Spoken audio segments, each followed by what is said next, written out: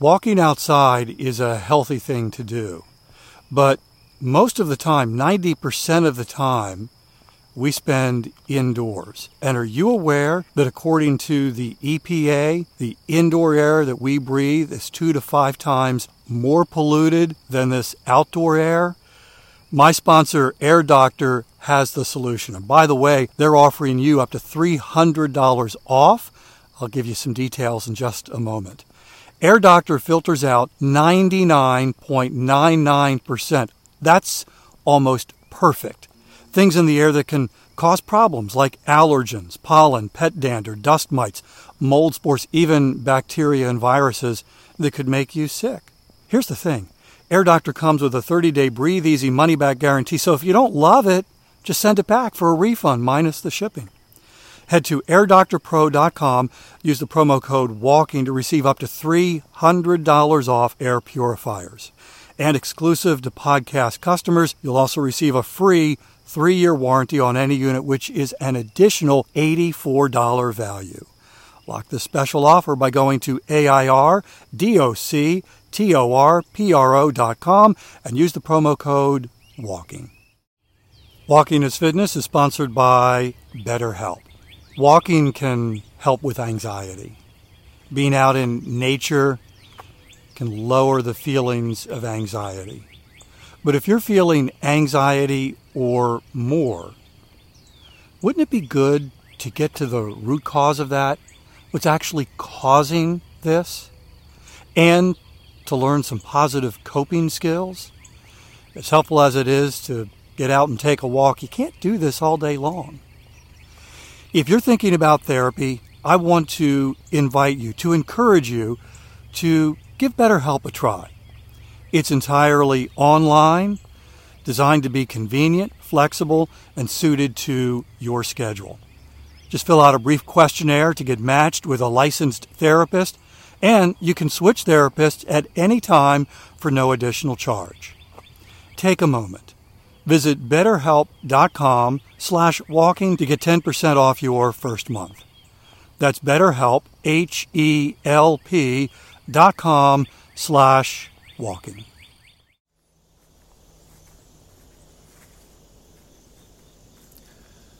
What is the craziest thing you've ever done to get steps? Welcome to Walking is Fitness.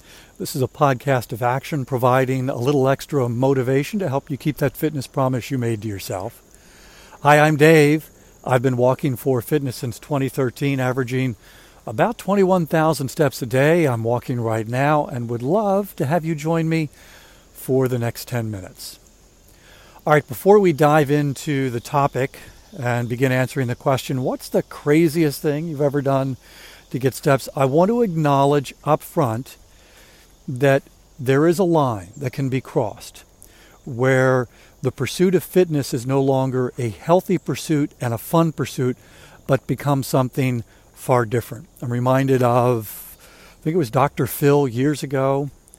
One of his guests was a woman who spent her day, every day, in her house walking around a coffee table in her living room, doing laps in pursuit of 100,000 steps every day.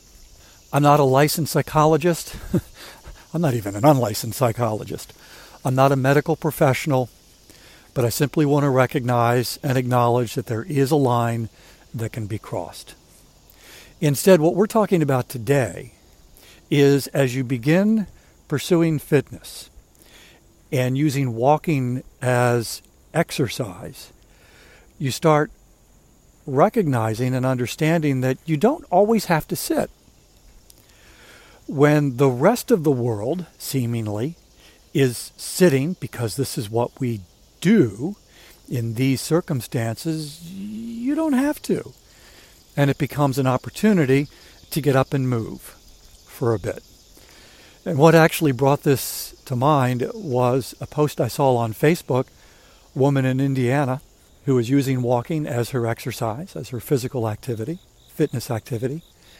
She found herself on a freeway in a traffic jam where everyone had come to a complete stop. They had actually shut the freeway down because of a very serious accident. So it wasn't an issue of where you were moving slowly, inching forward slowly, or going forward for a few feet and then stopping, and then it was just, you're going nowhere. And you know that you're going nowhere because they got the road shut down. You turn your car off. And, what do most of us do? We sit in the car, keep checking Twitter to see how long before the road is reopened. But this woman posted that she saw this as an opportunity to do laps around her car. I've never done that, but when my wife was having surgery for breast cancer, I was there with her that morning, and I had the choice where I could spend a couple hours in the hospital waiting room watching morning TV along with everybody else, or I could go walk. And I chose to go for a walk, but I didn't want to go far, so I went outside the waiting room, and there was a parking garage there, and I did laps around the parking garage for a bit. And went back into the waiting room every now and then just to make sure everything was okay. But of course I had my phone with me, and they had my number, so if there was a problem, they could have reached me. But that's how I chose to spend that time. Instead of sitting, I did laps around the parking garage. When I first got my Fitbit, it was something that everyone at work was offered, and there was a competition that came along with that, who could get the most steps each month. And there was a coworker of mine who was continually outstepping me, and I asked her, I said, what do you do? And she said, well, when we watch television together as a family, instead of sitting there, she was standing behind the couch walking in place. And so, for an hour or whatever, however long they were watching TV, she's walking in place. She said it annoyed the crap out of my husband. I'm like, well, yeah. I've never done that, but I did learn to take the commercial breaks as opportunities to get up and walk, particularly when I'm watching football, because those commercial breaks can be long. I know a lot of folks who have gone to the mall in the morning. A lot of malls, I don't know if they still do this, but they would open up early and you could walk in the mall. So it was climate controlled, it was safe, great opportunity to take a walk and move. I've never done that, but I have done laps around Home Depot and Target inside the store, because they're big stores. And I remember one time in particular, I was heading home. I think this was when I was doing the 1 year 20K step challenge every day. The goal was to get 20,000 steps, and I think the weather was not very agreeable. And so I stopped at the Home Depot that was near work and went in the store and did 3 or 4 laps around just to pick up some extra steps. I often, in fact, this became really a sweet part of my day. When I was doing the morning show at the radio station, I would get there early, go upstairs in the sales area, which had cubicles, and would do laps around the cubicles for about 20 minutes. It was early in the morning, it was quiet, I was alone, and it was an opportunity not just to get steps, but probably even more to the point, it was an opportunity for me to warm up my voice before we went on the air. And the way that I do that is by singing. And I am not a good singer. And even if I was, that would still feel kind of silly, just walking around the radio station with other people there singing. But I got there early enough that it was a very quiet, reflective opportunity to prepare for the day and to get some steps. Although I'm sure other people who might have observed that or heard about me doing that might have thought, well, that's a little crazy. My coworker on the morning show, Tracy, in her pursuit of fitness, and this even became an on-air thing, 4 minutes to a better you. She would take a song and do laps around the first floor of the radio station. And she even announced that on the air. It's like, okay, it's time for 4 minutes to a better you. We don't always have to sit. Let's move. We've got a song here. Let's let's start walking. Let's take a walk for 4 minutes. Let's begin. Let's pursue fitness together. And so that became a thing that she did. My daughter would often, when we would get together, as she's a young mom, we would get together for family meals, and there would be times, I think she had a goal of 10,000 steps a day, and there would be times where she was still short of her goal. And so we're done eating, she checks her Fitbit, sees that she still needs several thousand steps, and so she would spend 10, 15 minutes just kind of pacing around between the living room and the dining room. Of course, we're all there.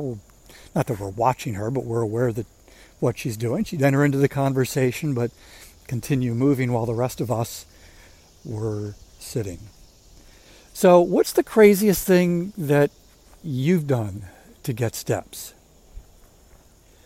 That thing where you recognized, even though everyone else is sitting, that you don't have to sit, that it's actually an opportunity to get up and move.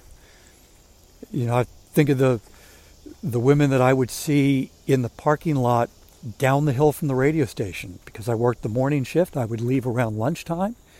And as I'm driving away, I could see this other business. I think it was actually a medical center.